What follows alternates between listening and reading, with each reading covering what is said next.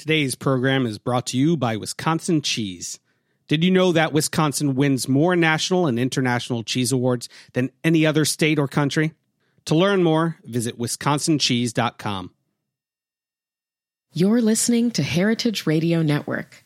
We're a member-supported food radio network broadcasting over 35 weekly shows live from Bushwick, Brooklyn. Join our hosts as they lead you through the world of craft brewing, behind the scenes of the restaurant industry, inside the battle over school food, and beyond. Find us at heritageradionetwork.org.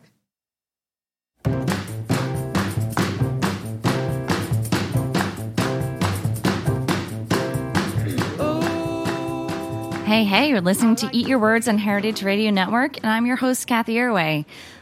So I don't need to tell anyone that we live in some rather divisive times right now, and that one of the most divisive topics of the last year in our national debate has been about immigration.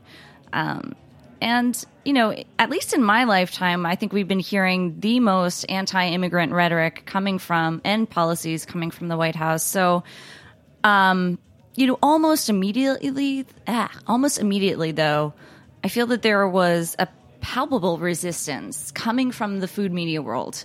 Maybe that's just the world that I live in, but I mean, it has been vocal. There's been features in Bon Appetit, for instance, about, you know, highlighting immigration, how great it's been to our food. And nobody can really deny that, you know, we're not all the better for pizza and hummus and baba ganoush and gyoza and whatever. You know, it's a great topic to explore, and we've seen a lot of it from, you know, hashtags to blog posts celebrating it. But now, fortunately, we have a cookbook that celebrates the immigrant experience in food.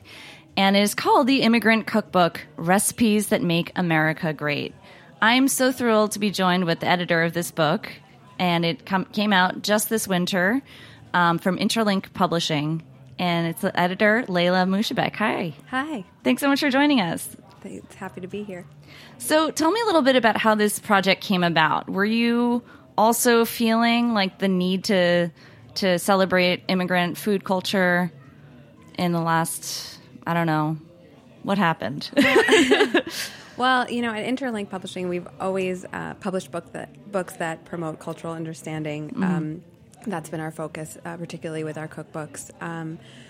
But I think, like many others, in the last couple of years, we really felt this need to have a more direct impact and to use our soapbox in the best way that we can. So we launched a couple of years ago this initiative to publish kind of fundraising cookbooks, beginning with a cookbook called Soup for Syria, Recipes That Celebrate Our Shared Humanity, which gathered soup recipes from around the world, from internationally known chefs, to raise money for the UNHCR and provide medical and food relief for Syrian refugees.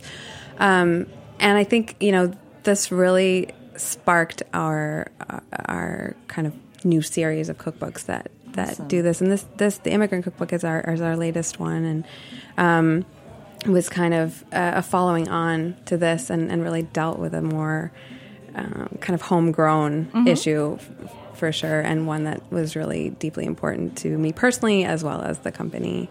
I love that the mission and the results are twofold. You know, this cookbook is a fundraiser for the ACLU, so you're actually putting money towards the charity.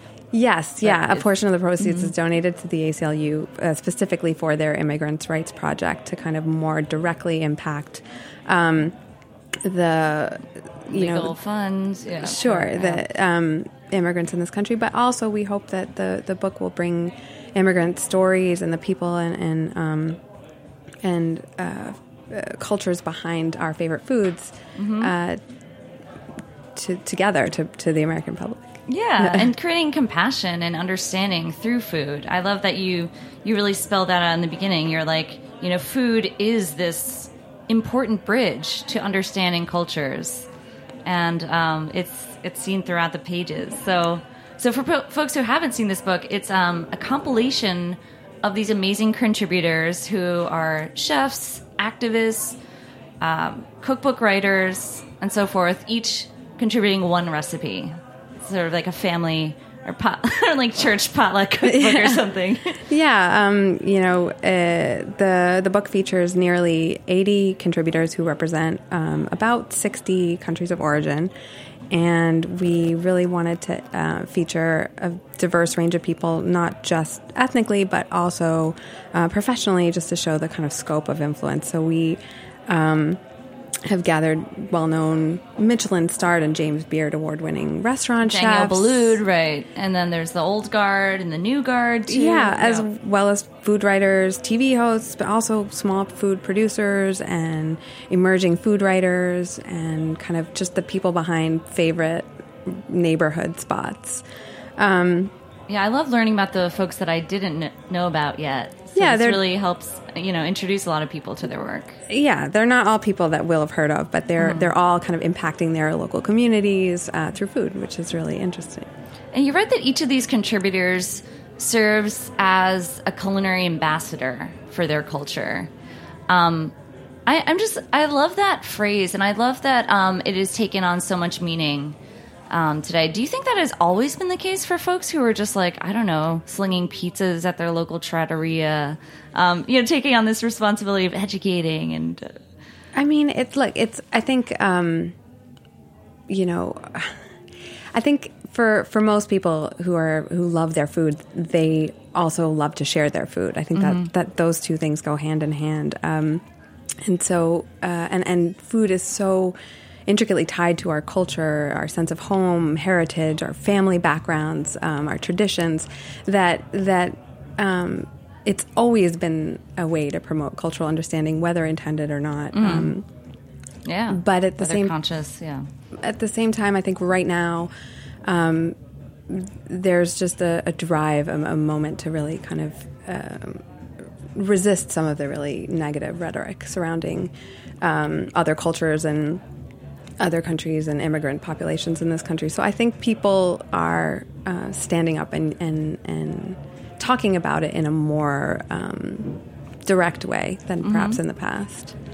As a cook, you mentioned in the introduction that you love that you're making traditional foods for your family, and you're trying to learn through phone calls with your parents and other relatives how to recreate something from your heritage.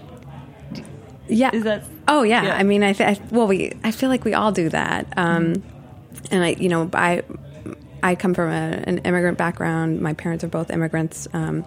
My husband's family. My husband is an immigrant, and so I think we all kind of, in our own cooking, gather the different cultures that we've grown up with and are surrounded by, and we all have these phone conversations back home. For me, food is a way to connect to my heritage. I'm second generation, so sometimes that connection is not always super direct, but learning about the ways that my grandmother cooked things and my aunts and the arguments internally my family has about how much of what spice to add is a way for me to kind of really understand and important to pass on to your children, too. Yeah, totally. I mean, so this cookbook, I really love that it's not like you're taking 60 or so cuisines or cultures or countries and trying to write about the immigrant history of them and some recipes from them. You're really sort of stepping back and letting each of the contributors speak for themselves and tell their own stories in their own words, in their own food, in their own recipes, and so forth. But how exactly did you find these people? How did you approach them about what recipe to contribute? Well, we approached each contributor and asked them to share a recipe that really signified to them their immigrant experience. And we asked that it be something that was appropriate to recreate at home without lots of special professional equipment or anything like that. But beyond that, we didn't really provide a lot of kind rules. Of guidelines or rules because we really wanted it to be, we wanted each contributor to kind of interpret that in the way that was most important to them. So some of them provided recipes that are very, very traditional from their home countries. Some of them provide kind of kind of modern interpretations of traditional recipes that use local ingredients or that are influenced by people around them. And some of the recipes are kind of culturally unspecific, but, are important to the chef's journey and their story. Own. Yeah. And still you managed to come out with like this wonderful, categories where there seems to be a good number of salads and, soups and then chicken dishes and desserts and so forth. Well, I mean, I think, if you think about trying to pick one recipe that exemplifies something that's really personal to you, it's really hard to choose just one. So I think a lot of them, in conversations with the chefs, a lot of them had more than one option, and we kind of talked about what might work best. Also, there were different contributors who specialized in different things. Like, it was likely that Dominique Ansel would provide a sweet recipe, or Lauren Chun of Mother-in-law's kimchi, would give us a recipe for kimchi. So that there were certain expectations that we could have, but we kind of tried to approach it with a really open mind and didn't know exactly what shape it would take, but it came together really well. It's a really, really great array, and I loved reading about each contributor. I'm sorry, I just have to ask this, but was there any contributor on your wish list that you were like, I just wish I got that person, and then for some reason they were too busy or something to participate? Oh, yeah, sure. I mean, the thing is that's funny is, like, since the book came out, I've read so many articles or listened to podcasts and thought, why didn't I call this person? Why didn't we try this? I'm constantly hearing about interesting new people, and there were definitely a few chefs that we approached and who are eager, but because of scheduling, it didn't.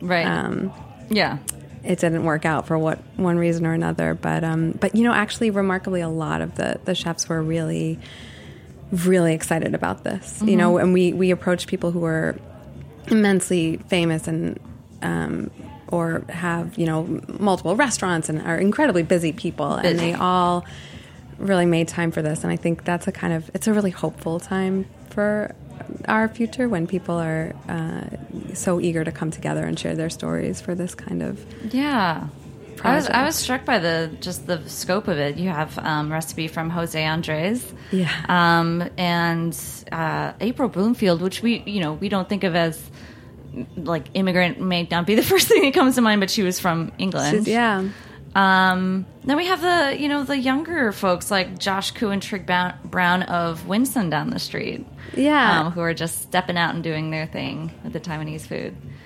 I mean, it's an incredible selection of people and voices, but it comes together in a really Now, you were saying that you sort of said that, try to make things more accessible. Don't go too crazy with, hard to find techniques or equipment.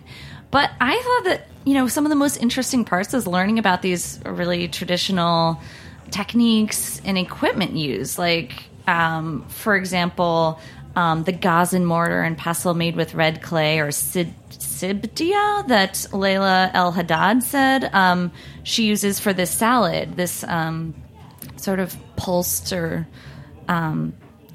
dressing in the salad that is sort of pounded.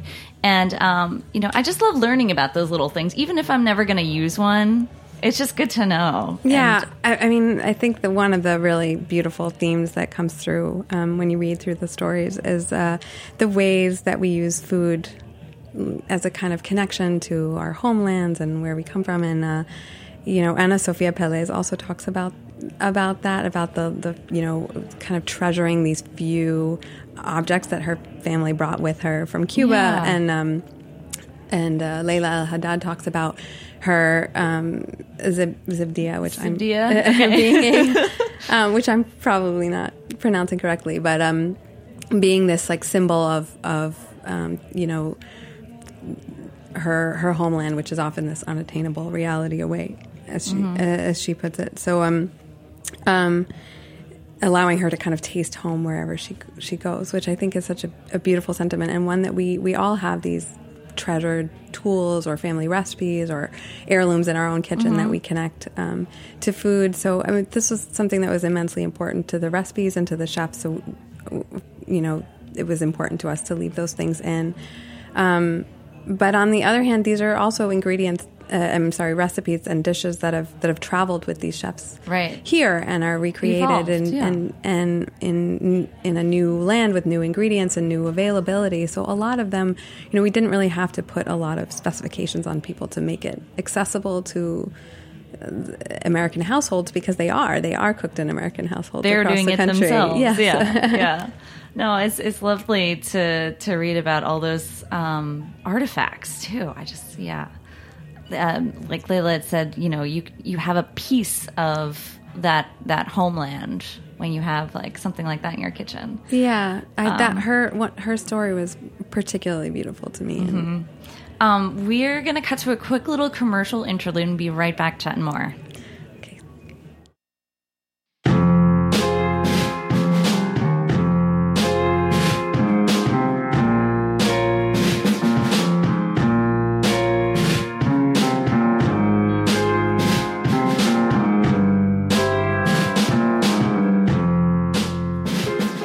Today's program was brought to you by Wisconsin Cheese. What do you think of when you hear Wisconsin cheese? For me, I think cheese curds. Delicious, fresh and squeaky cheese curds. Or deep-fried cheese curds. Cheese curds literally any way, anytime, any place. I think about Andy Hatch and Uplands Cheese, the farmstead cheese company behind Pleasant Ridge Reserve. I think of delicious stinky Limburger and its long storied history. I think of Dunbarton Blue, made by master cheesemaker Chris Raleigh. I think of Ross Grand Cru Surchoix, which was named 2016's World Championship cheese, and Sartori's Black Pepper Bella Vitano, the 2017 U.S. Championship cheese. Wisconsin produces the world's best cheese, with lush grasslands and a glacial water supply that produce the very best milk. Fourth-generation cheesemakers combine old-world tradition with new ideas and the highest standards to make innovative cheeses that win more awards than any other state or country. To learn more, visit wisconsincheese.com.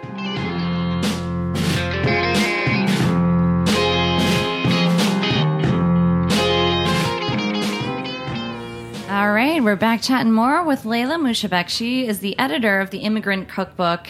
Let's talk for a moment about the subtitle. It is Recipes That Make America Great. I love that. You just sort of lay down the gauntlet from the beginning and, it, as a response. Do you see this cookbook as a response or a political statement? First and foremost, this is a book about really good people and really good food and the people behind it. So, I think it stands up to any time in American history. Certainly. Immigrant cuisine has influenced our food culture since long before the 2016 election, but in this moment, in this particular moment, I think bringing together these strong immigrant voices is a statement in itself. And I don't like to see it as a response, but I do see it as a kind of celebration, kind of reclaiming this concept of America being great, and the things that make it great. I think diversity has been a fundamental strength of American culture, since its beginnings. And it's fun to see, what people respond to when you ask them to contribute a dish. Now, I, picked up on some themes that, as I mentioned, some traditional techniques or ingredients that people elaborated on in their introduction, which I thought was really interesting. And I thought it was really interesting to note that some of these recipes seem very flexible.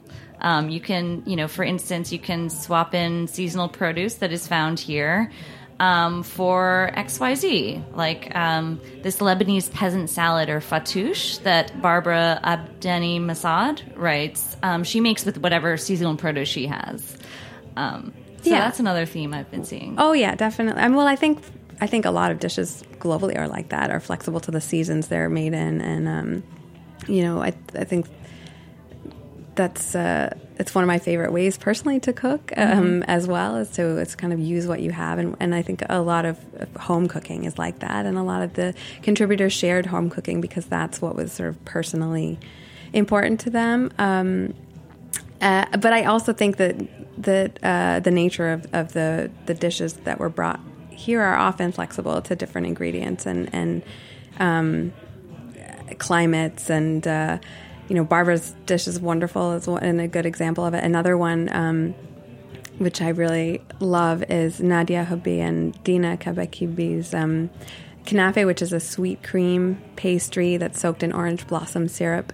And it's a traditionally Palestinian dish, often served for breakfast, but it's popular throughout the Middle East and made with kind of various local cheeses. The contributors are of Syrian origin, and when they were recreating their family's version, they found that the closest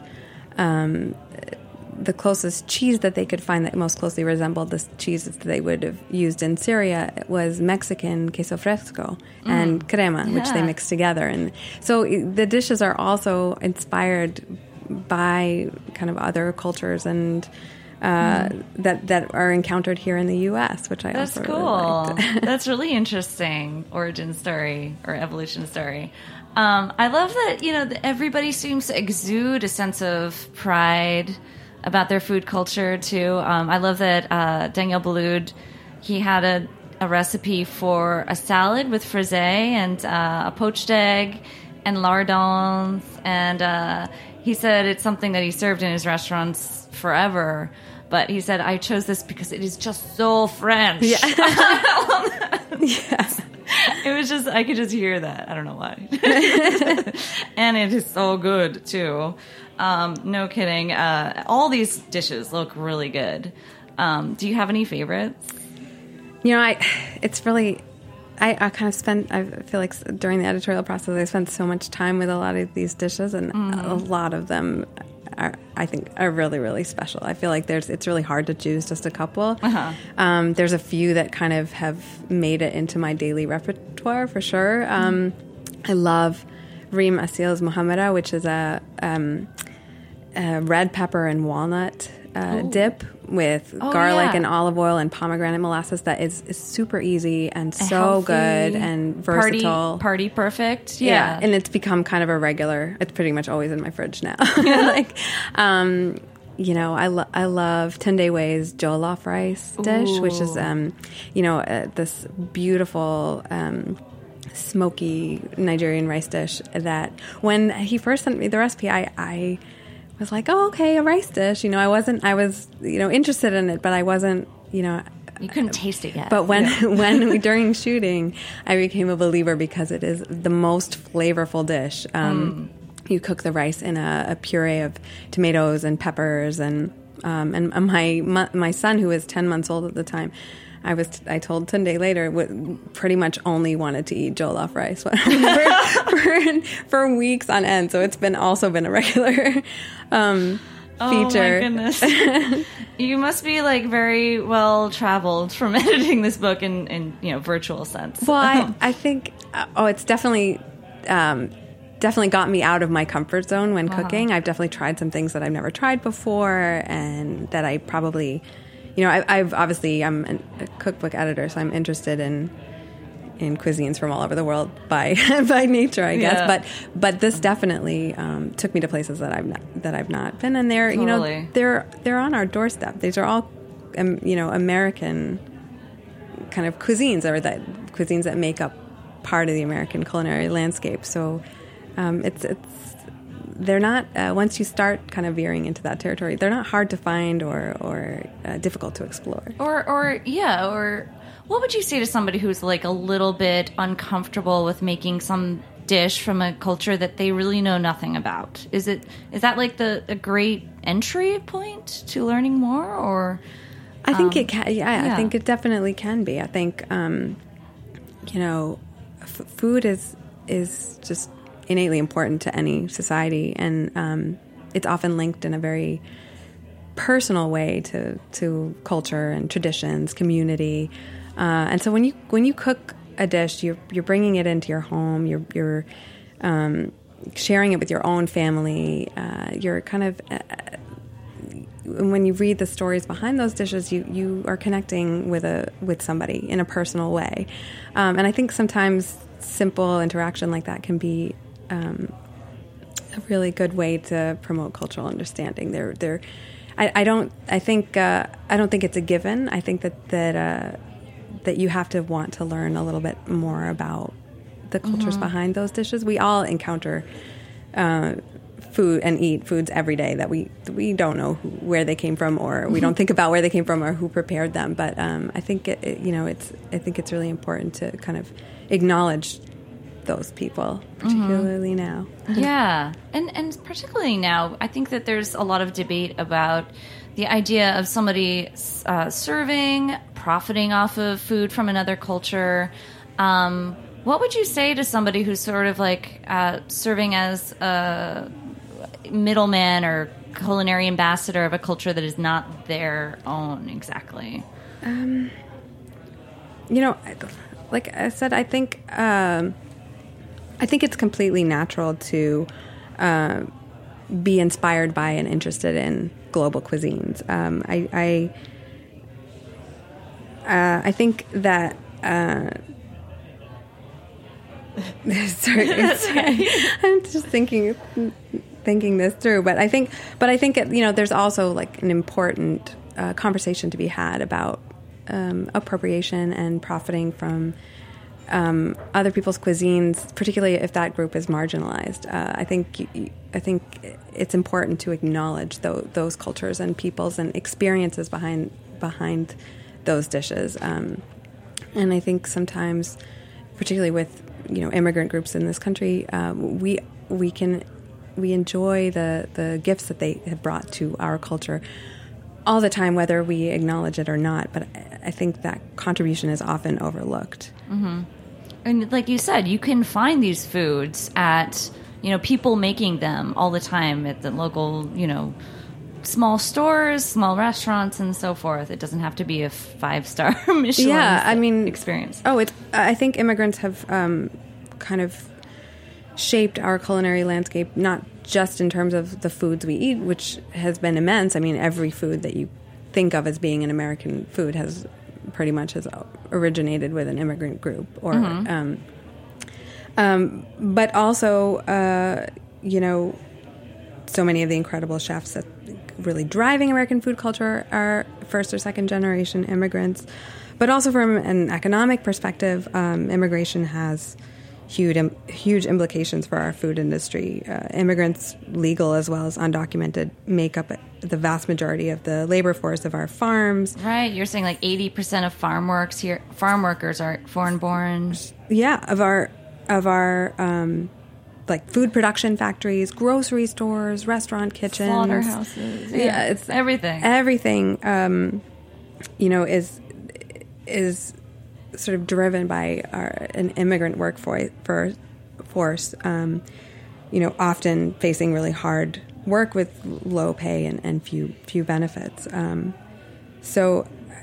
think there are aspects to the contribution which are overlooked and which we forget about.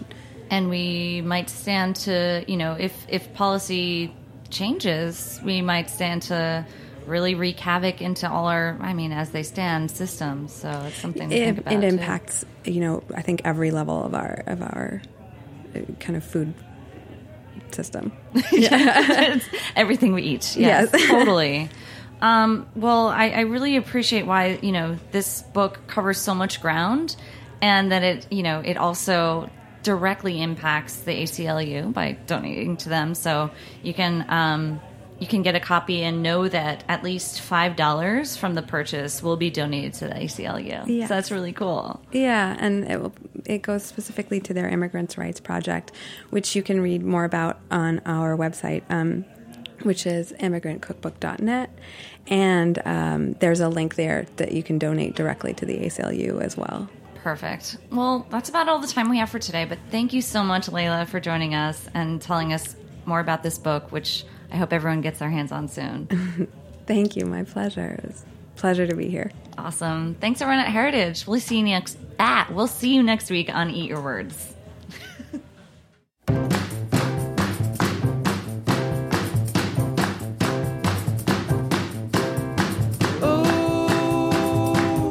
I like the way you do. Thanks for listening to Heritage Radio Network, food radio supported by you. For our freshest content and to hear about exclusive events, subscribe to our newsletter. Enter your email at the bottom of our website, heritageradionetwork.org. Connect with us on Facebook, Instagram, and Twitter at heritage_radio. Heritage Radio Network is a nonprofit organization driving conversations to make the world a better, fairer, more delicious place. And we couldn't do it without support from listeners like you. Want to be a part of the food world's most innovative community? Rate the shows you like, tell your friends, and please join our community by becoming a member. Just click on the beating heart at the top right of our homepage. Thanks for listening.